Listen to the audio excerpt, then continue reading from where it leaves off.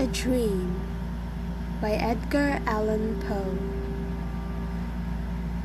In visions of the dark night, I have dreamed of joy departed, but a waking dream of life and light hath left me broken-hearted.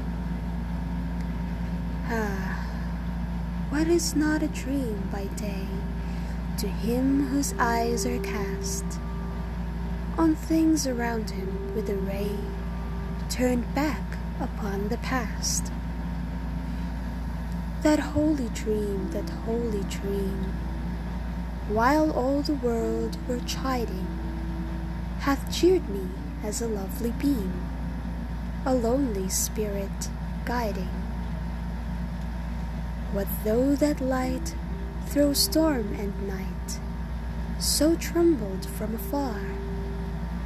What could there be more purely bright in truth's day star?